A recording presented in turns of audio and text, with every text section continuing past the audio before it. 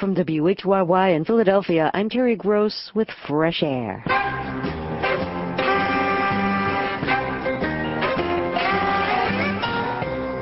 On this election day, we talk about last year's contested presidential election with Jeffrey Toobin.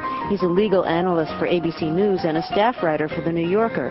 His new book, Too Close to Call, investigates what happened behind the scenes. We'll also talk about Toobin's recent New Yorker article on the new anti-terrorism law. Also, novelist Ben Cheever talks about his new book, Selling Ben Cheever, about his experiences in various sales jobs, including selling sandwiches, computers, and cars. And David Bianculli reviews the new Fox TV series 24. That's all coming up on Fresh Air.